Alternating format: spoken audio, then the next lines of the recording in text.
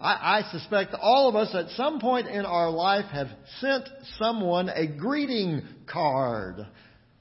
The greeting card actually has a long history. The ancient Chinese exchanged written New Year's greetings. The early Egyptians sent greeting scrolls. As early as the 1400s, Europeans exchanged Valentine's Day cards. The first known Christmas cards were published in London in 1843. 1,000 cards were printed by a businessman named John Calcott Horsley. He sold them for $1 each, which doesn't sound like much, but in that day that was a week's wages for most people, so only the fairly wealthy could have one of these. But one of those cards was actually sold at auction in 2001 for over $28,000. And you thought those glitter Hallmark cards were expensive. Well, greetings have always been a part of communication. We learned early on as we are writing someone, to start out in a nice way, to send them a greeting. Even if what we're having to tell them is somewhat a little bit difficult, you want to start on a positive note. And that was certainly true in the New Testament day. There were methodologies of writing, just like there are today. We typically start a letter by saying, "Dear so-and-so." And that's a way for us to express to them, "Hey, I care about you. I'm writing you because you're a friend of mine." We may be telling them something that's a little bit difficult for them to hear, but we want them to know it's out of our love for them. Paul uses the very familiar practice of the day, the greetings of the New Testament era, and yet he gives them a Christian twist. And that's what we're going to see in these first 3 verses of 1 Corinthians, where we'll be reading this morning. Verse 1, Paul writes, "Paul, called to be an apostle of Christ Jesus by the will of God, and our brother Sosthenes, to the church of God in Corinth, to those sanctified in Christ Jesus and called to be holy, together with all those everywhere who call on the name of the Lord Jesus Christ, their Lord and ours. Grace and peace to you from God our Father and the Lord Jesus Christ." This morning we want to introduce everyone we know to the God of grace and peace. Throughout the Bible, it's important to understand the background of the passage of Scripture that we're reading. When you understand the background, it helps you to understand the truth that's being presented there. So for just a moment, we're going to take a look at the background of this letter that we call 1 Corinthians. In the Bible, we have 2 letters that Paul wrote to the Corinthian church. It's the most extensive amount of communication to a church that we have of Paul. Though we have several of his other letters to several other churches, this is the most extensive amount of writing that we have for any of the churches that Paul wrote that we have recorded in the New Testament. Now, the reason is the Corinthian church was facing some really serious problems. Many of the believers in the church had come out of some seriously pagan backgrounds. They faced tremendous temptation to slip back into some of their previous habits. The church was in the middle of a culture that was ruled by not only idolatry, but was ruled by an immorality that was incredibly rampant in the city of Corinth. Paul's letter deals with several specific issues, but in those issues and in dealing with them, it provides us an in-depth look at what it was like to be a part of the New Testament church. The city of Corinth was one of the leading cities in the Roman Empire. It was located on a thin landmass that was between 2 very important bodies of water, that from those 2 areas you could get to everything to the east and everything to the west. And so Corinth became a center of trade. It was a very prosperous city, and with all of that wealth came some problems. There were a variety of temples located there. They have many people traveling from the east and many people traveling from the west. And so there were temples for everybody. If you had a religion, you could probably find a temple that fit your particular religion in Corinth. There were a number of wealthy families living in the city. Again, it was very, very prosperous. And they were from a number of different nationalities. So it was a very cosmopolitan city. It was very diverse. Lots of people from lots of different backgrounds. Primarily, the religion of the Roman people there was a religion of worshiping the goddess Aphrodite. She was the goddess of love and beauty, and worship at that particular temple took on all kinds of immorality. It led to the city of Corinth having a reputation of wickedness. In fact, if you called someone out saying, "You're acting like a Corinthian," you were saying they were acting in just a totally depraved and wicked way. Everyone around the Roman Empire knew how bad it was in Corinth. Paul came to Corinth sometime during the middle of the first century. And as Paul began to preach the gospel of Jesus Christ, an amazing thing started to happen. These people who came out of this wickedness, this horrific immorality, suddenly began turning to Christ in large numbers. There was an amazing response to the message of Jesus. Now, most of the folks in this early church there in Corinth, they probably came from a primarily Gentile background. Most of them probably were not out of the wealthy and influential families of Corinth. Most of them were probably some of the working people of that area. They included a lot of folks, some of them we know well, like Aquila and Priscilla. Now, what we call 1 Corinthians is actually not the first letter that Paul wrote to the church there in Corinth. In chapter 16 of 1 Corinthians, he talks about an earlier letter. We don't have it preserved in the New Testament, but this earlier letter Paul had written when one of the church members there at Corinth, a lady by the name of Chloe, who was a business lady. She did a lot of business between Corinth and Ephesus. She had come to Ephesus, where Paul was at that time, with some news about some problems that were going on in the church. And Paul had written this earlier letter about that, describing some specific things that they needed to do. And then he received the word back that, well, things have gotten a little bit better, but then some things have gotten a little bit worse. And so he writes what we call 1 Corinthians in response to that. So this is at least the second letter that Paul has written to Corinth. And this letter gives us some insight into the ways that our faith in Christ should impact our life. The letter is significant for the Christians of any era who face a challenge of how to live in a world gone crazy. How do we continue our Christian faith in a world that seems so diametrically opposed to the Christian faith? And so the letter of 1 Corinthians has tremendous meaning for us right here, right now, today. These are important words of guidance for all of us. How not to fall victim to temptation, but how to extend the love of Christ to a world that desperately needs to hear it. Paul starts the letter in the way that most of the letters of that day would be started. In our letters, we typically say who we are at the very end. We will have the little love, and then we'll write our name or whatever, sincerely, and write our name or whatever. Well, in the New Testament day, they would begin by saying who they were, so that you would know who the letter was from immediately. And Paul identifies himself by name, but then he also identifies himself with this statement, called to be an apostle of Christ Jesus by the will of God. Now, he emphasizes that he is an apostle. Now, there's a reason for that.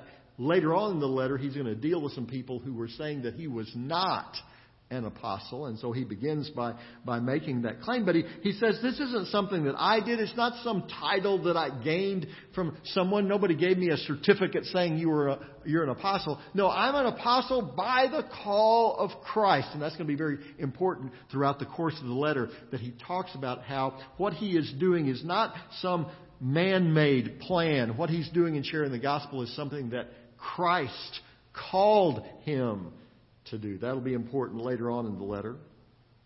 Paul then identifies a church like we would do in a letter when we're writing someone. At the first of our letters, we would write who that person is. And that was the common practice of the day. He identifies that he's writing to the church at Corinth.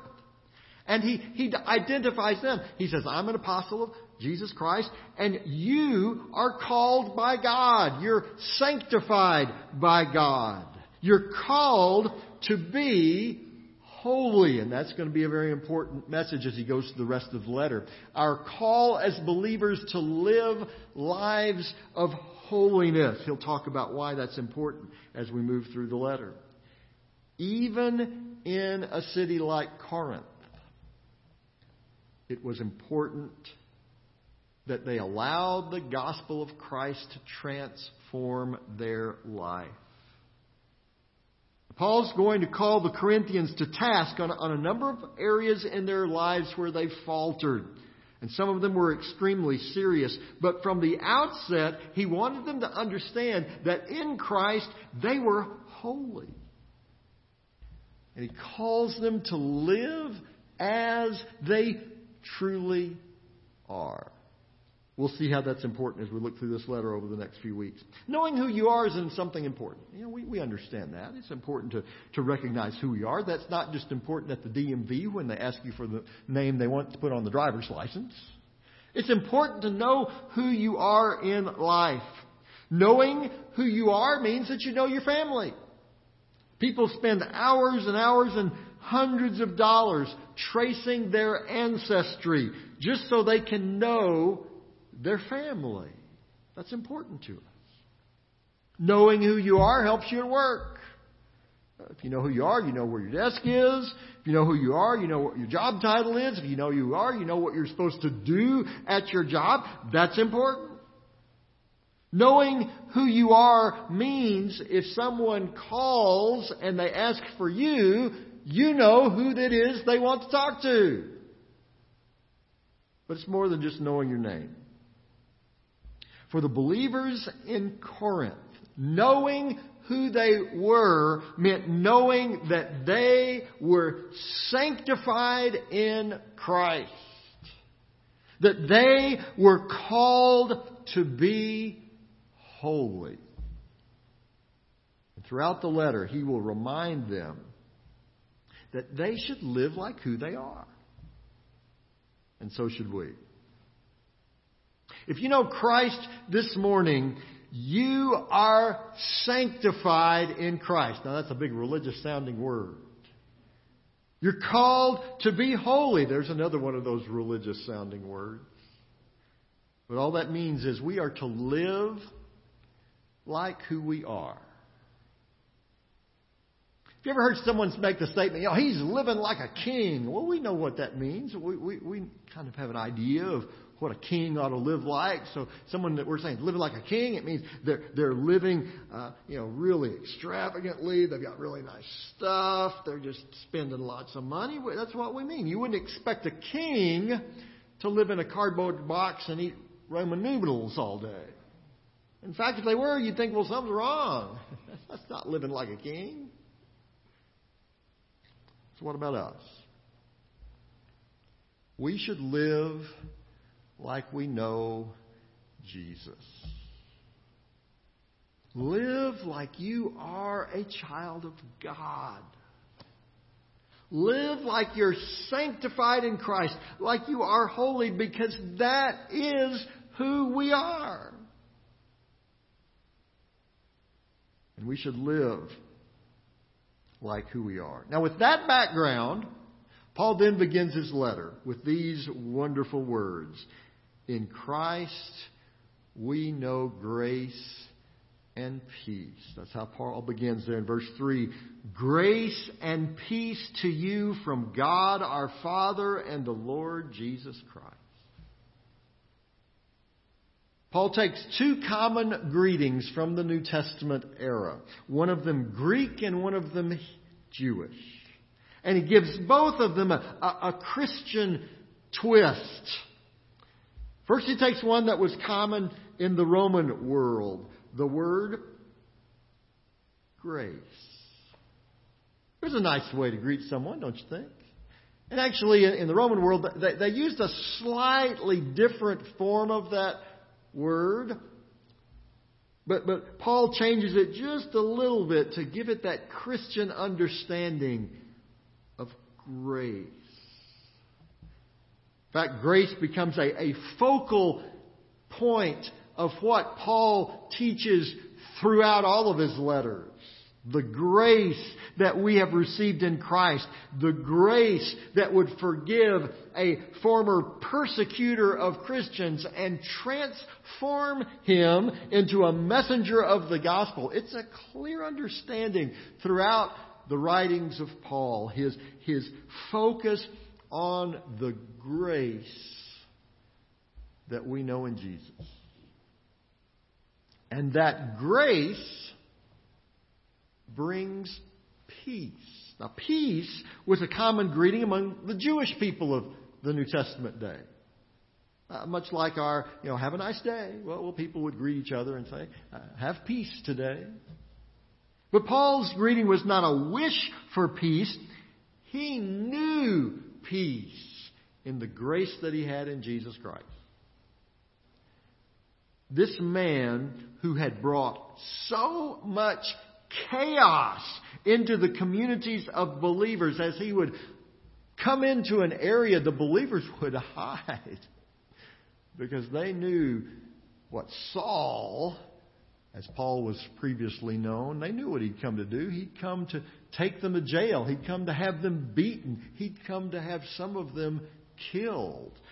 But the peace that Paul found in Christ transformed him from this man of chaos into a man of peace. And it was a peace that only Christ could bring. And Paul wanted there to be no understanding. This peace came from God. It wasn't a peace like men would bring. This wasn't just some kind of a lifestyle change for Paul. This was something much, much deeper. This wasn't just something that he discovered a better way of life, or he discovered something that gave him happiness and contentment. No, this grace and peace was from God our Father through Jesus Christ. When you see something that you want, typically you'll go up to the person and you'll say to them, "Hey, where'd you get that?" You see somebody wearing a really nice jacket. You think, "Well, I'd like one of those." So you go up and you ask them, "Well, where'd you get that?" Or you see somebody wearing some really nice shoes. And you think, "Wow, those are pretty sharp. I think I'd like a pair of those. Where'd you get those?" Or maybe you see them driving a really nice truck. "Wow, I'd really like one. Where'd you get that?" Wouldn't it be great if people saw the grace and peace of Christ in us? And it was so vibrant, so readily apparent, that they would stop us and ask, "Where'd you get that?"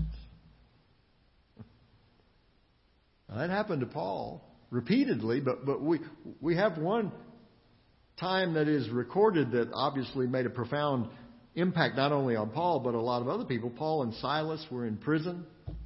They'd been beaten because they were sharing the name of Jesus. And there, with the blood streaming off their back where the whip had cut into their flesh, chained down onto the floor, they were singing hymns of praise to God. And somebody heard them that night. I mean, God sent an earthquake and the walls shook and the chains fell off.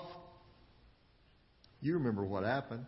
The jailer came in and he recognized, hey, if all the prisoners have gotten out, I'm done for. Because the law in Rome at the time was if you allow a prisoner to escape, you take their place. And he looked throughout that prison and all the prison doors were open, and he thought, well, if all these guys are gone, there's nothing for me anymore. And he was about to kill himself. And Paul called out and said, no, don't do that. We're all still here. And he recognized that voice because the jailer had heard him singing through the night and no doubt had been wondering, where did he get that? How can he sing? He's got to be in pain. He's got to be hurting. He's got to be mad that he's been thrown in prison. Why is he singing? Where did he get that?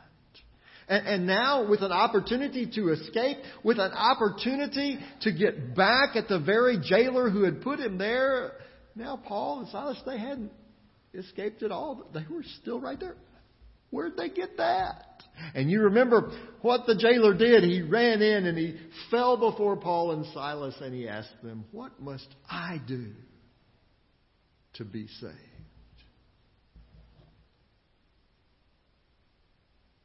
What if the grace and peace that we know in Jesus was so evident, so vibrant in our life as we go through our daily tasks, as we go to work, as we go to school, as we live out in the neighborhoods, wherever we are, and whatever we face, whether it's a good day or whether we are facing a horrific day, that people, what they see when they look at us, they see the grace and peace of Christ so vividly that they would say, where'd you get that? And our answer could be from the only place where it's available. From God our Father. Through our Lord Jesus Christ. Heavenly Father, our prayer would be that your grace and your peace would be so vibrant in us, so evident, that the people around us would ask, where'd you get that? That, Lord, we might be able to give them a clear answer. The only place where that grace and peace comes is from our God and our Savior, Jesus Christ. Oh, Lord, may our lives ring out that message clearly. For it is in Jesus' name we pray. Amen.